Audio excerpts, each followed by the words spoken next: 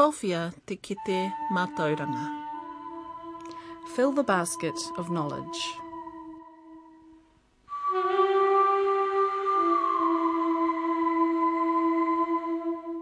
He nā iwi o te motu, nau mai anō ki tēnei hōtaka Te Ahi Kaa, ko Maraea Rakuraku ahau. I'm Maraea Rakuraku. And I'm Justine Murray, and you're back with Te Ahi Kaa, your weekly fix into Te Ao Māori, the Māori world, here on Radio New Zealand National.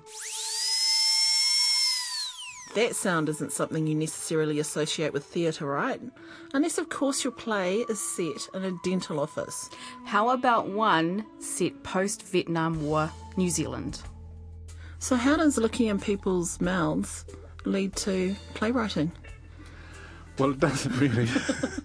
It was just an aside, and how I did the playwriting was that I had been to a couple of New Zealand productions in professional theatre, and I didn't think too much of it, and I thought, I can do better than that. Is it because you weren't seeing Māori stories reflected, you weren't seeing Māori actors, or what? Well, some of the things were that you had Māori characters written by non-Māori people, and what came out of their mouths was cringe. John Broughton joins us soon. What starts as a serious question for Justine Murray turns into an insight into human nature according to Te Makau Te Ruki. Why is it then, Te Makau, that we see this symbol, dare I say it, commercialised in a sense? It used to be I don't know if it's changed, but wasn't it the symbol of Te Māngai Pāho? Yes, it is. Well, I suppose when we think about our character and our ways as a people, anything of great worth is worth pinching. Te Makau Te Ruki walks us through the Tainui exhibition at Te Papa Tongarewa and on-site tangata whenua hosts for the next 4 years. Before I head to Whanganui and an organisation responsible for sending Bible scripture to rural Māori communities for the past 40 or 50 years. Nā rere te iwi e tahuri mai nei koe ranga kaupapa kōrero.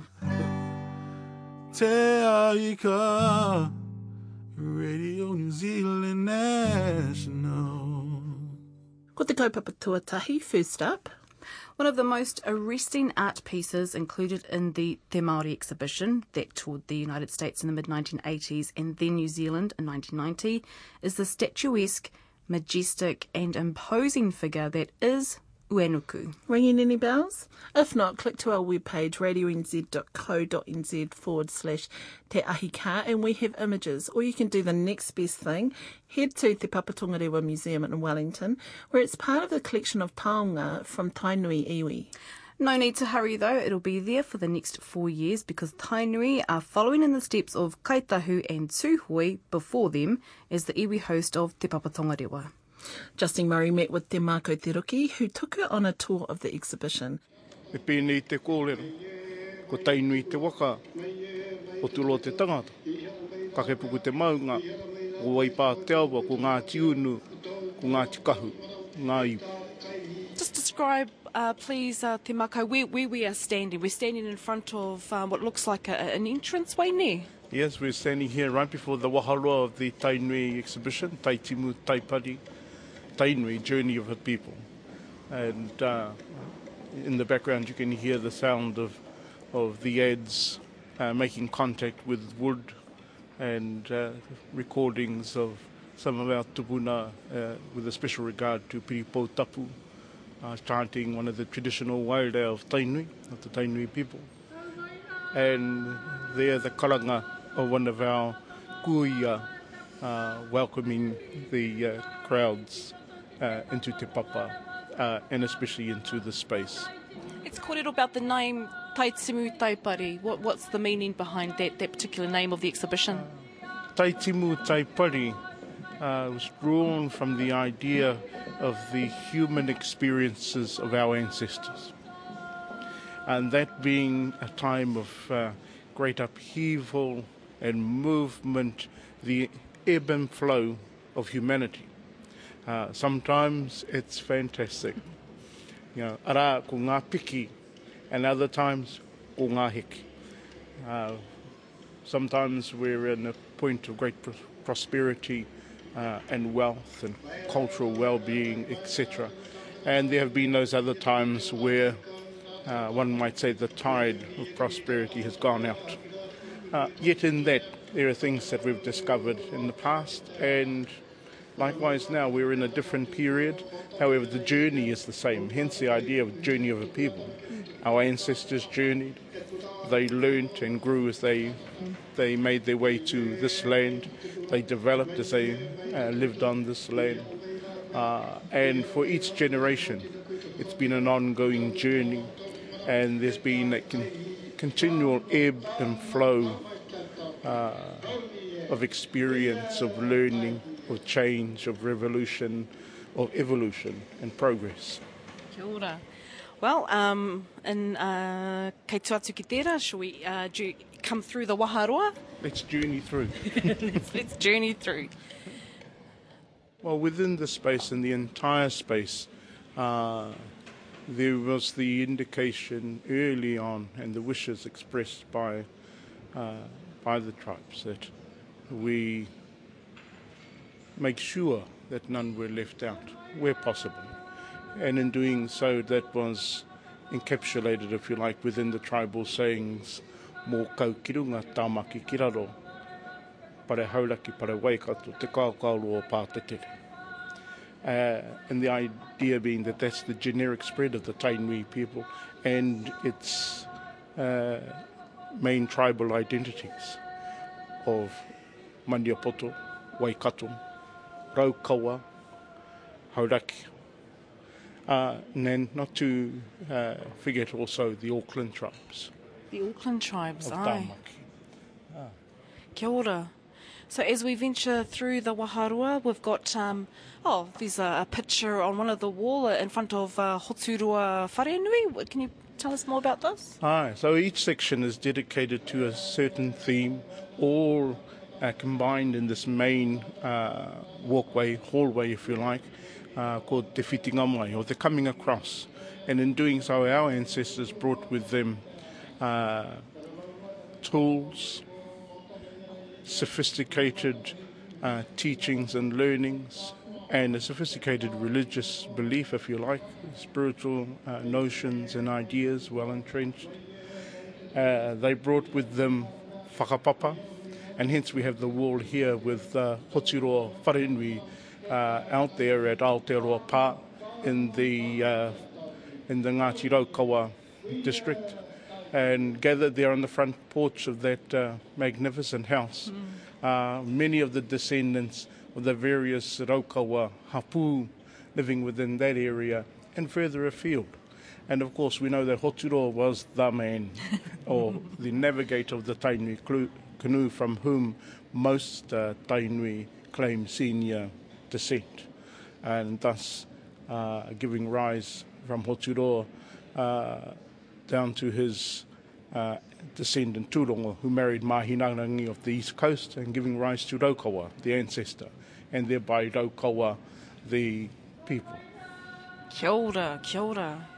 So we're entering through here through Tai Pari, Tai Timu, Tainui exhibition.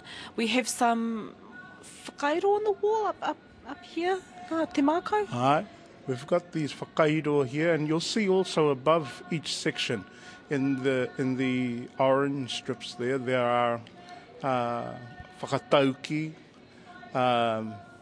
kupu waiata, kupu karakiarani. These are taonga kōrero, not just pulling out artifacts or taonga tūturu, but we look to encompass taonga kōrero so that our words, or our ancestors' words, would also sit alongside these taonga and create the proper context for this exhibition. And so we have there mō kau kirunga tāmaki ki raro mga toa ki Whanganui, pare hauraki pare waikato te kaukaulo o pātetere, expressing the widespread and dispersal of the Tainui peoples. And directly below that are three parts of a ancient pātaka found in the Hauraki area, and the styles of the of the whakairo have said to be akin to Te Whanau Nui in the East Coast.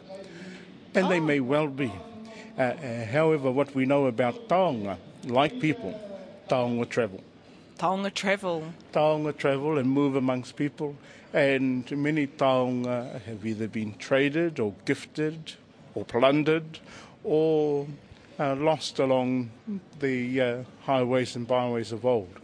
But this taonga in itself expresses to Māori the sense that here we're a people rich in resource, thus giving rise to time to produce such ornate carving.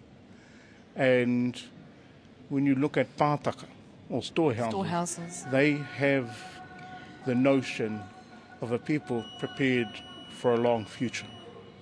In preparation, you've got ancestors carved there, looking over the resources for those yet to be born. And did pātaka store mainly kai, food? Kai, treasures, many things, depending on their particular use. Kia ora te Makau. So we're going to come through the exhibition Tai Pari, Tai Timu. We have some beautiful korowai here, cloaks, feather cloaks. Yes, we've got cloaks here and an example of beautiful tāniko. Now, when we look above this setting, we see manawatia e koe te kurapa a mahina, which is an ancient saying uttered by Mahina himself.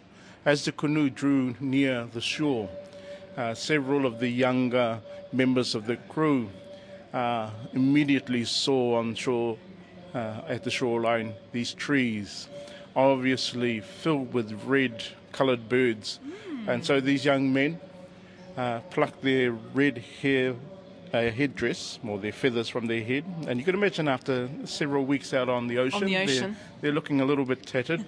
And they threw their feathers, or their kura, overboard and dashed over the edge of the canoe out onto the beach and raced up to collect some new feathers from the birds that were nestled in the branches, only to find ehara. They were pohutukawa clouds. They weren't even... They were not birds. They were not birds, so that's the meaning of that. Taininihi and Hāpopo raced back down to the seashore to collect up their feathers. However, far too late. Mahina and his teina had already found them, picked them up, and they were sporting them on their own heads. Taininihi and Hāpopo demanded Mahina give our feathers back. And Mahina said to them, Manawatia e koe ko te kurapai a Mahina. Give it up, be resigned to it. These are now the washed up treasures of Mahina. In other words, you won't get them back. Now, why have we chosen that in regards to the feathered cloaks? Well, it's less about the feathered cloaks, but it's about the idea that not long after European textiles started to take hold here in this country, the art, the skill, the industry of weaving, and especially with regards to cloak making, went and died in many parts of the country, to the point where it was invariably going to disappear. In this case, we looked at that and thought, this is very much like the two young men who threw their feathers away very quickly to take up another perceived treasure.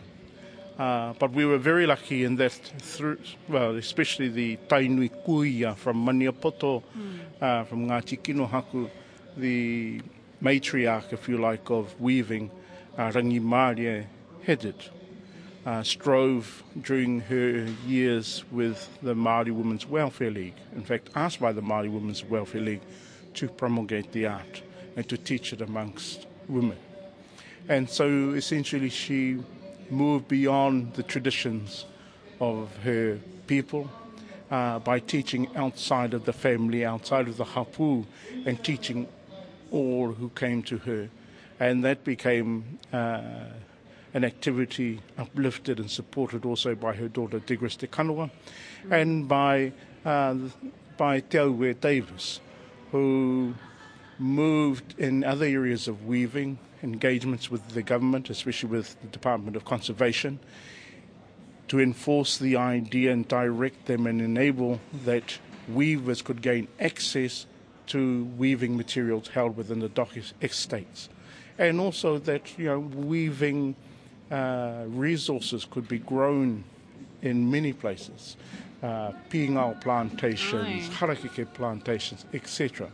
And so these three women are held in high regard by the tribes all around the country. In fact, there would be very few women or men within the country who could say that their whakapapa of learning of weaving doesn't have a connection to one of these three women. Oh, nee. But it's unlike Mahina, who refused to give the feathers back. These kuia took it upon themselves not only to retain, they were the wise ones who retained their feathers, but then took it upon themselves to ensure that those feathers went amongst other people and grew. And thus we have today weavers of mighty weavers all over the place. And I think that in itself is growing. There's a growing groundswell of weavers across the country. Definitely. Kia ora. Kia ora te Makau. We'll venture through here and... Now this particular taonga, uenuku. Ko te tupuna nei a uenuku, e mohana tātou katoa Tainui waka, no tātou tēnei tau. Helai te taonga, whenua, hiatua ke, hiatua, I haere mai rungi te waka.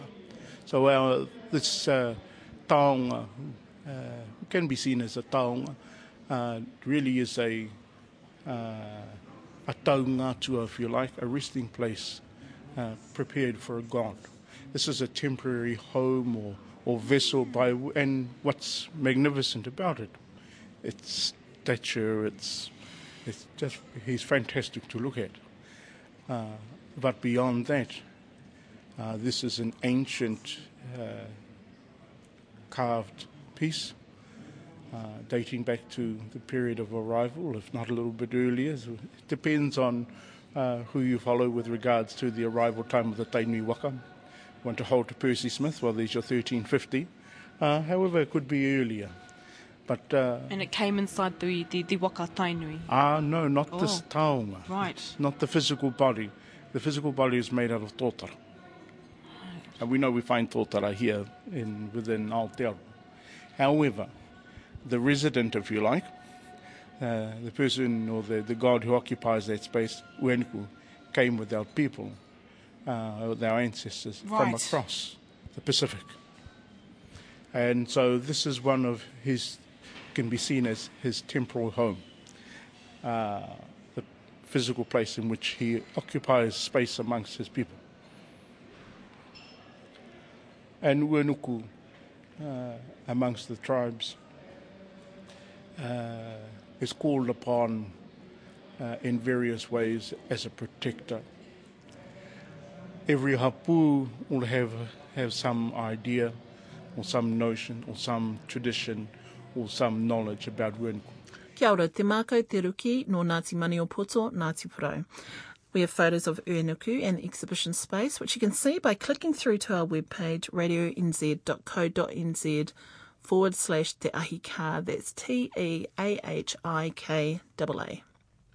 And while there, have a look around our page. The Facebook logo is there if you want to click like us. Go on, knock yourself out, like us. I'm Justine Murray, and this is Te Ahi Kaa. I'm Maraea Rakuraku, and you know it!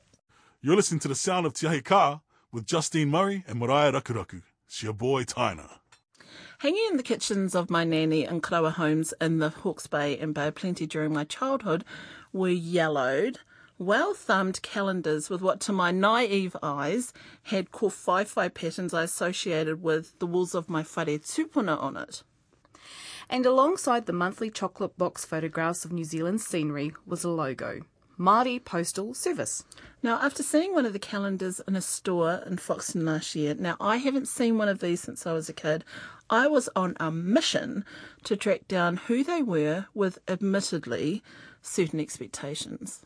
So imagine my surprise when it led me to a semi-residential industrial suburb in Whanganui and an older pakeha gentleman.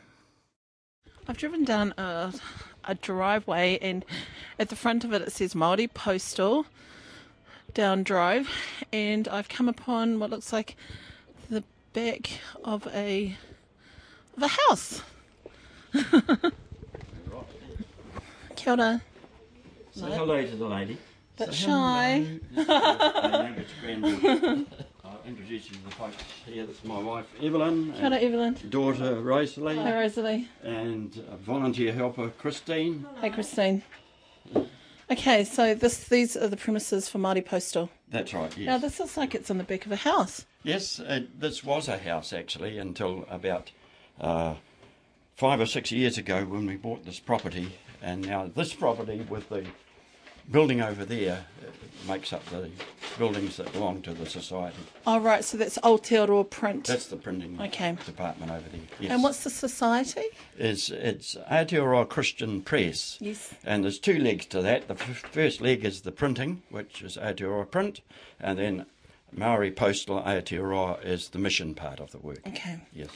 So, we're standing here and it looks like these ladies are putting together boxes of...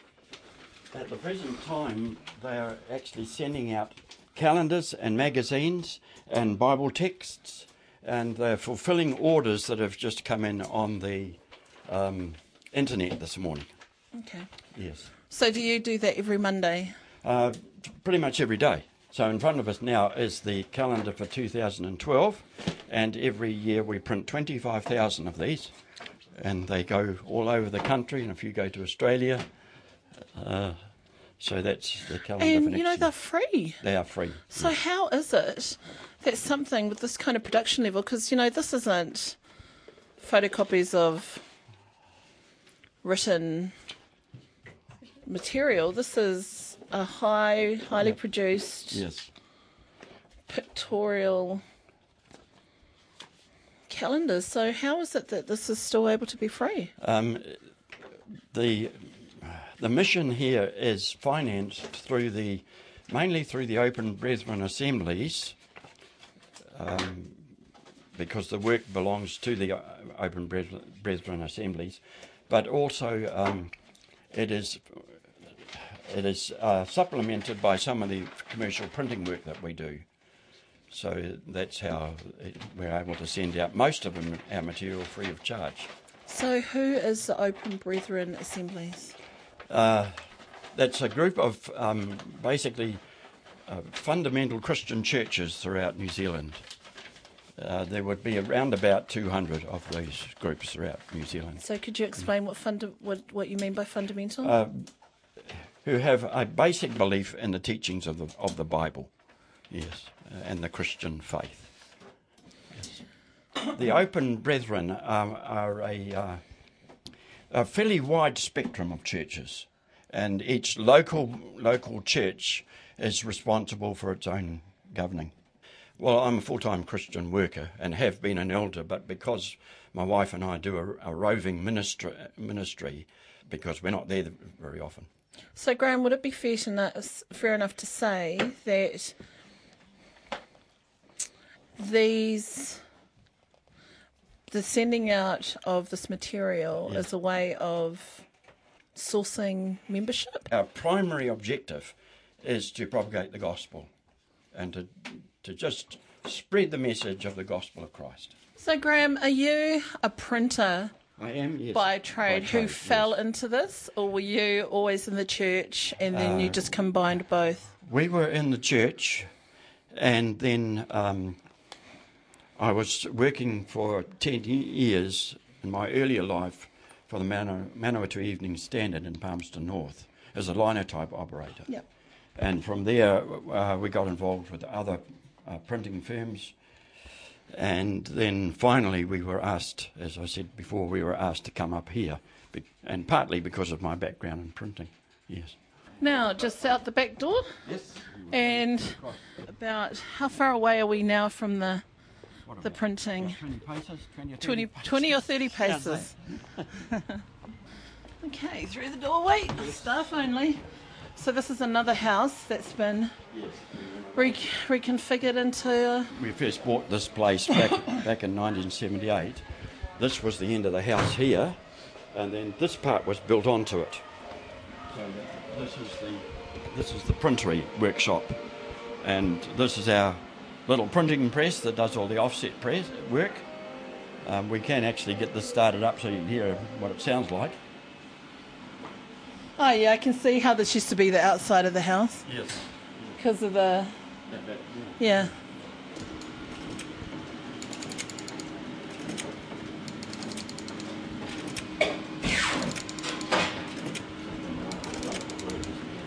Okay, so... Make the appropriate sound.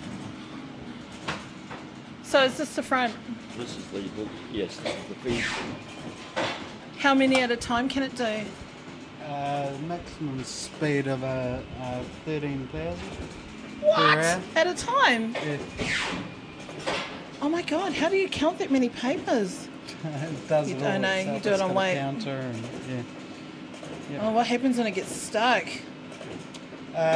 You gotta set it right and make sure it's running right. Yeah. Is that how you set it along there? There's heaps of things you need to set up, like set up the paper. Just puts one sheet through, and then you have to check the front layers and the side layers and everything. That positions the sheet in the right place when you print. Can you just tell by sound if something's not quite right with the machine? Yeah, usually, yeah. Get used to the sound and know when something's wrong. Do you work with poison here? We have solvents and things for cleaning up the blanket and... Yeah, it smells nice.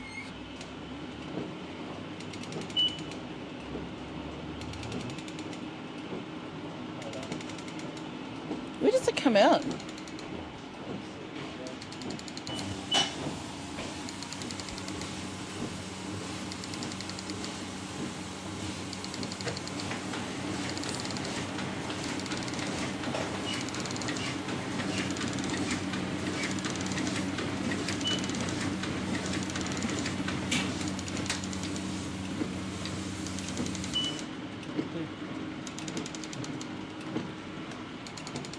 Does it come out over here? Through there? Oh, yeah. Usually we have put a plate on the cylinder here. Plate would get mounted. Is that what a on plate is? So what is that material?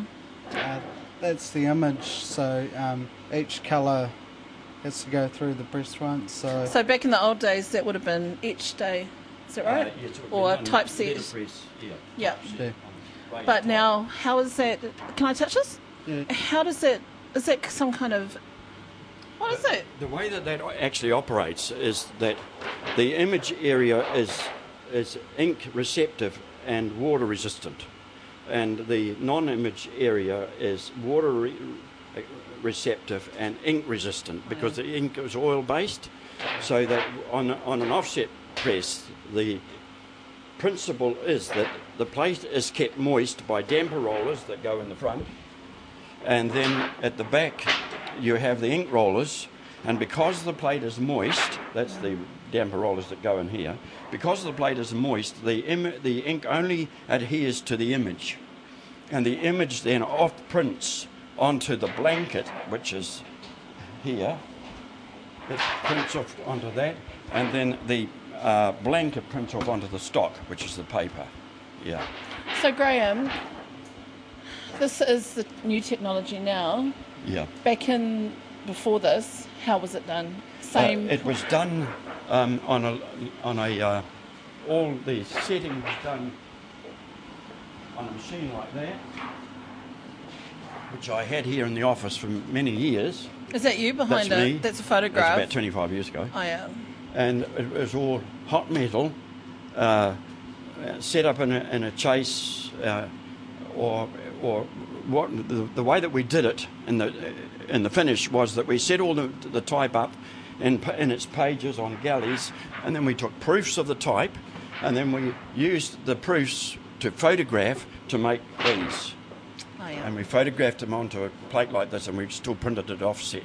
So what we're looking at is an A5 aluminium sheet, yeah? Yeah, no, this A3? is A3, a large A3, yeah. Okay. Yeah. And how much would a sheet like that cost? Oh, probably $3 or $4.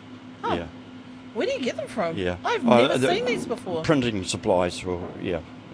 They look like they could cut your fingers. Yeah. You have to be careful with them. Yeah. So what's that at the back? Is that a printer there? That's. Oh, you go over there. I'm not going to go over there. Oh. This is. Oh, if you go around.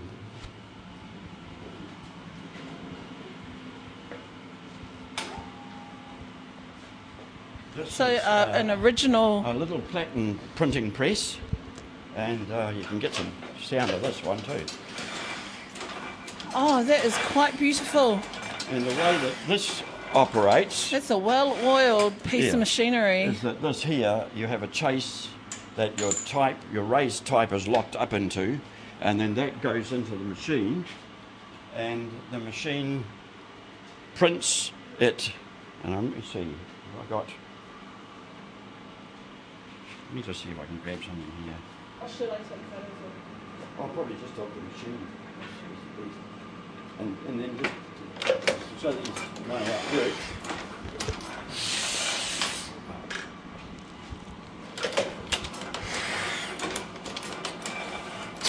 That picks it up there and drops it out over here. And if there was, when you have ink on here, Yeah. and it's fed from the back, and your type locked up in here, it will print whatever's on there onto your paper. As it picks up this blank sheet there, takes it down there, prints it, and drops it out over here, finished. This isn't a very child-friendly zone, isn't it? No, I can imagine for kids this would be like candy, wanting to put their fingers in everywhere. No, we keep kids out of here. Kia ora, Graeme Batley and whānau Whanganui. Head to our webpage, radionz.co.nz/Te Ahi Kaa, and we have photos and contact details for the Batleys. The last time Michael James Manaia was staged was well over 20 years ago. Produced by Te Rākauhua o Te Wao Tapu, with Jim Moriarty in the lead role. This year it premieres at the International Arts Festival, directed by Samoan Nathaniel Lees and starring Te Kohe Haka.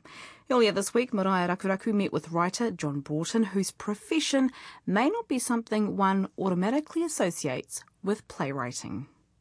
So how does looking in people's mouths lead to playwriting? Well, it doesn't really.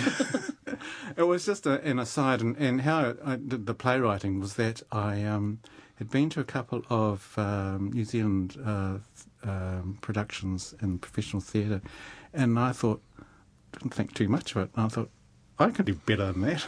Is it because you weren't seeing Māori stories reflected, you weren't seeing Māori actors, or what? Well, some of the things were that you had Māori characters written by non-Māori people, and what came out of their mouths was cringe. You know, I'll do something about this, I've decided. And so cringe as in not true to the character, or not true to Māori? Or not true to Māori, or saying things that we wouldn't say, you know, and just...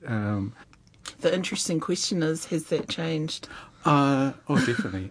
Very, very much so. And I have to say, I did challenge one leading playwright about that. He got quite hoha with me. But however... Did it affect his change it? Did it affect his writing? Did it change it in terms of his characterisation of Māori? It might well have, I think. But for myself, then I thought, well, if I sat down and, you know, wrote a play, well, who's going to read it, let alone put it on? So I had to engineer a situation. So tell us about it. So what I did is that I enrolled in Roger Hall's. He had a playwriting paper at the University of Otago, so I enrolled in that, and then in the course of that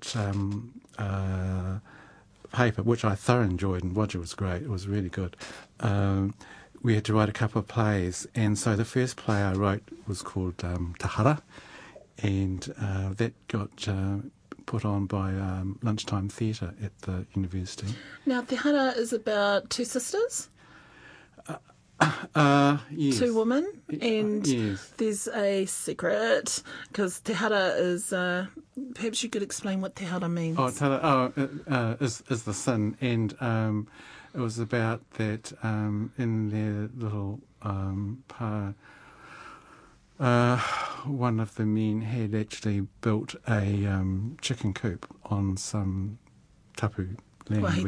Wahi tapu. And it was just the consequences of all that. Because if he was building a chicken coop on a wahi tapu, there were chickens there, which people were then eating. So is it the carrying on? It's like the transference of something through what? Well, yes, it was just about the whole ripple effect of a transgression. So that got put on in Lunchtime Theatre and had some productions around. And it was put on Te Rako Hutawa Tapu put it on in Takirua for one of the first festivals here. So what years are we talking? Must have been about 89, or about 1990, somewhere around there. So this is revolutionary stuff. Absolutely. Very much so. We paved the way for Marae Theatre. And then the other play that I had, we had to write in Roger's course, I wanted a play that could be performed on a marae atea, right in front of a wharenui. And I thought, it's can be quite a dramatic place. So I thought, what am I going to do? So what I did is that I went over to the Otago Museum, it's where Mātātua, the wharenui, was, and I sat down on the pie and I said, Homai he korero, give me a story. Choice. And there, right in front of me, was this great big sign that said Te Hokinga Mai, the return home, and it was, because we had the Te Māori exhibition there, and it was, a big sign for it was right there, and I said, that's my story. And then, of course, Mātātua has gone on to be re-established back in its home rohe, back up at Ngātiawa. That's right, yes. And so I wrote this play, Talking Mine. It was about a pakeha soldier who'd returned from Vietnam, and he went to his mates, Tūrangawaewae, and Roger had said, I love this play. You have to. I'm just about to organise New Zealand's first Readers and Writers Week. You have to put this on. So pressure. Well, so we gathered a cast together, and we put it on. And I had a friend who was a teacher of te reo in Kaupapa Māori at Logan Park High School. So he brought a couple of classes along. So we had an audience for the first performance, and then it was packed out for the rest of the week, and it became a bit of a hit, and it's been around the country and things like that. So as with any kind of writing, most writers will tell you it's a snippet of real life and, stories I've heard. Has that been the case for you? Oh, definitely, yes, because, if you grow up as a small child and you're surrounded by whānau and kazi bros and aunties and uncles and grandparents and things, and little snippets of their conversation, you pick up and they stay with you, and years later you remember, so-and-so said that, and so-and-so said that, and so, which I think sort of gives our Māori theatre, great credibility. Does it also feel like a bit of a responsibility? I guess in a way. Because sometimes we don't want to air out all the dirty laundry, and sometimes things get misinterpreted. Yes, but I think that you have to be careful how you construct things within a play so that those sort of things don't happen. And also, at the end of the day, you have to uphold mana Māori. So, and that was one of the first principles when, doing this sort of when you were thing. writing. Yeah. Which brings us to Michael James Manaia, which is getting another staging for the first time in over 20 years as part of the New Zealand International Arts Festival. Now, how does it feel? Oh, it's great. I feel quite honoured and privileged that our Takirua and the festival committee wanted to do another production of it. It seemed to make quite an impact when it first opened, and made quite an impact in Edinburgh when I went to the Edinburgh Festival after that too. Now, the track that we played before this interview was from the production that Te Rakahua or Waitapu put on of it, but they weren't the first ones to stage Michael James Manaia. No, it was first. The first production was by Downstage Theatre, and it was directed by Colin McCall, and Peter Rabbit was the designer, and of course Jim Moriarty played the part, and he was supported by the late Cherie O'Shea and Jerry Bantz as the musos in the background. Mm. Now, the story follows a soldier's post-traumatic Vietnam War experiences. Well, it's yes, it covers that, but it really didn't sort of. That wasn't my main focus when sort of constructing the play, and it had an interesting sort of beginnings, because I sort of been potting around in my head for some time, and then because I always wanted to do a one-man show, and I knew where the play was going to end, and then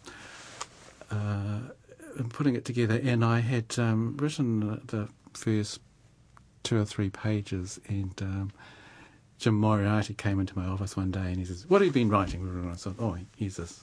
And he looked and he said, "This is mine. I'm having this. You're not giving this to anybody else." And so he was in a production at the Fortune Theatre at the time, and so and I just sort of wrote in the evenings, and he used So you wrote with him in mind? Well, he claimed it. He said, "I'm taking this." So I said, "Okay, that's fine." And so after his performance at the Fortune Theatre, he used to come into my office at 11 o'clock at night, and he just read over the all the pages that had come out during the day. So he did that for a couple of weeks until we finished it at the end. A lot of that I've seen have been written by people who haven't had a military background, and therefore they're not. They haven't got the credibility. So what you're saying is there a degree of inauthenticity. Is that right? Oh yes, no, because I've had 17 years in the army. You have? Yeah. No wonder. So, and I've written a number of. So where did you fill the army in between dentistry? That was in the territorials. So I was but I had 17 years in the New Zealand territorials. And so, and I got to a point where I knew exactly everything, how that very complex culture of the army worked. And so everything that comes through in Michael James is a lot of the lines actually came out of the mouths of real people and things. And the whole thing has is totally authentic, and that's what I find a sad thing about other people who've written things with military backgrounds, is that the authors haven't had a military background themselves, and then they put things in characters' mouths or in situations which are not real. In your many years of playwriting and as an active theatre goer, do you think the characterisation of Māori is true to the Māori experience? In a lot of areas, it is. And, we've had some wonderful examples of that over the years that have come through, and especially, with the Depot Theatre, then Takirua, way back, being the avenue for marae theatre. And especially in the very early 90s, things sort of developed quite quickly, and so we got a whole mixture of things. We got some things that were great, and some things that have not seen the light of day since, really. But there's no doubt that as Maori like to see ourselves in theatre, and a good example of that is that Jim Moriarty with Te Rakahua, they took one of my plays on a tour of high schools, and it was Ngā Puki. And he said that they The Hills, what's that about? That's again is about a soldier in 28th Marae Battalion, and it's second half is based in a field hospital on Crete, just before the invasion. And anyway, John said that they're going to a very isolated rural school up on the East Coast, and when their pre-advanced publicity had gone through to the school, the kids said, "Ooh, we don't want to see that. Ooh, stinkhole play." But he said, as soon as Jim appeared on, they put the play, and because he was the character was a farmer from up that area, and the kids just related to it straight away, and he had them in their hand, and they loved it. What about on screen? I mean, do you see anything different there in terms of characterisation? Well, again, we've had the whole gamut from some exceptionally wonderful things to things that rather sort of, go to the off switch, I'm afraid, as well. But it's all part of the journey that we take as we adapt to the new technologies and more. But we do need to have more really good Māori writers and production companies coming through, because the actors are certainly there. When I was looking at your list of plays that you have written over the years, what I noticed was it seems to be an immediate response to something. Would that be true? So to an event, so like 1981 is about the Springbok tour. Yes. That was a commission, and from the Fortune, they asked me to just write a play. Now, the Fortune Theatre is the theatre that's based in Dunedin. Yes. And I was out having a meal with some friends of mine, Medi and Monty Montgomery. And Medi was telling me about her whānau, because she had one member of her whānau was in the Red Squad. She had one member of her whānau who was a protester, and another member was an avid rugby fan. And I thought, oh, there's a story there. So so I wrote this play, and it's centred on the three of them actually come together in Auckland on the night before the final test in Auckland, rugby test, and they have kai together. Right. And one's is a member in the Red Squad, the other is a university student and is in the protest movement, and the other is looks after the family farm and is an avid rugby fan. And sounds hilarious. And so they all come together, but it's not a comedy. Because you know how you're with whānau and you disagree, but at the end of the day you still hongi each other and say hooray. Absolutely, yes. Even though so. You want to just... So what's next for you in terms of playwriting? I don't know. The office keeps me really busy. Yes. As such... Because, you're pumping out academic articles. And stuff, yeah. And yeah, the medical and dental schools, it's really busy, so I sort of haven't had too much time lately. Kia ora, John Broughton o Ngāti Kahungunu ki here taunga me kai Tainui Iwi. Michael James Manaia opened yesterday. It's on for a week. We've got all the details on our webpage. And here he is again with this week's whakatauki. Whawhia ke te mātauranga, fill the basket of knowledge. What does this mean to me? Well, I think filling the basket of knowledge really is about our tamariki and our rangatahi being successful through their high school years so that they can then advance into tertiary education and get a good qualification, which will then allow them to work productively for their whānau, their hapu and their iwi. Ko take timu te waka I te taha o tōku papa ko Ngāti Kahungunu ki here taonga te iwi, ko Ngāti tō harapaki, ko Ngāti Ipuho iri o oku hapu, ko koho pātaki, ko omahu oku marae. I te taha o tōku mama, ko waitaha ka timo mo ngā tahu oku iwi, ko Ngāti hui rapa ki pukataraki, te hapu ko hui rapa ko o tākou oku marae, ko John Broughton a home. Nā Maraea o Te Motu kicks off again next week, and we're on home ground in Wellington. And we'll be bringing you highlights from the Mātātua regionals. That's right. They were yesterday. He mihi tēnei ki ngā kai kōrero I tēnei wiki.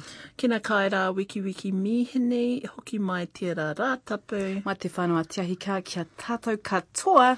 Mauri ora.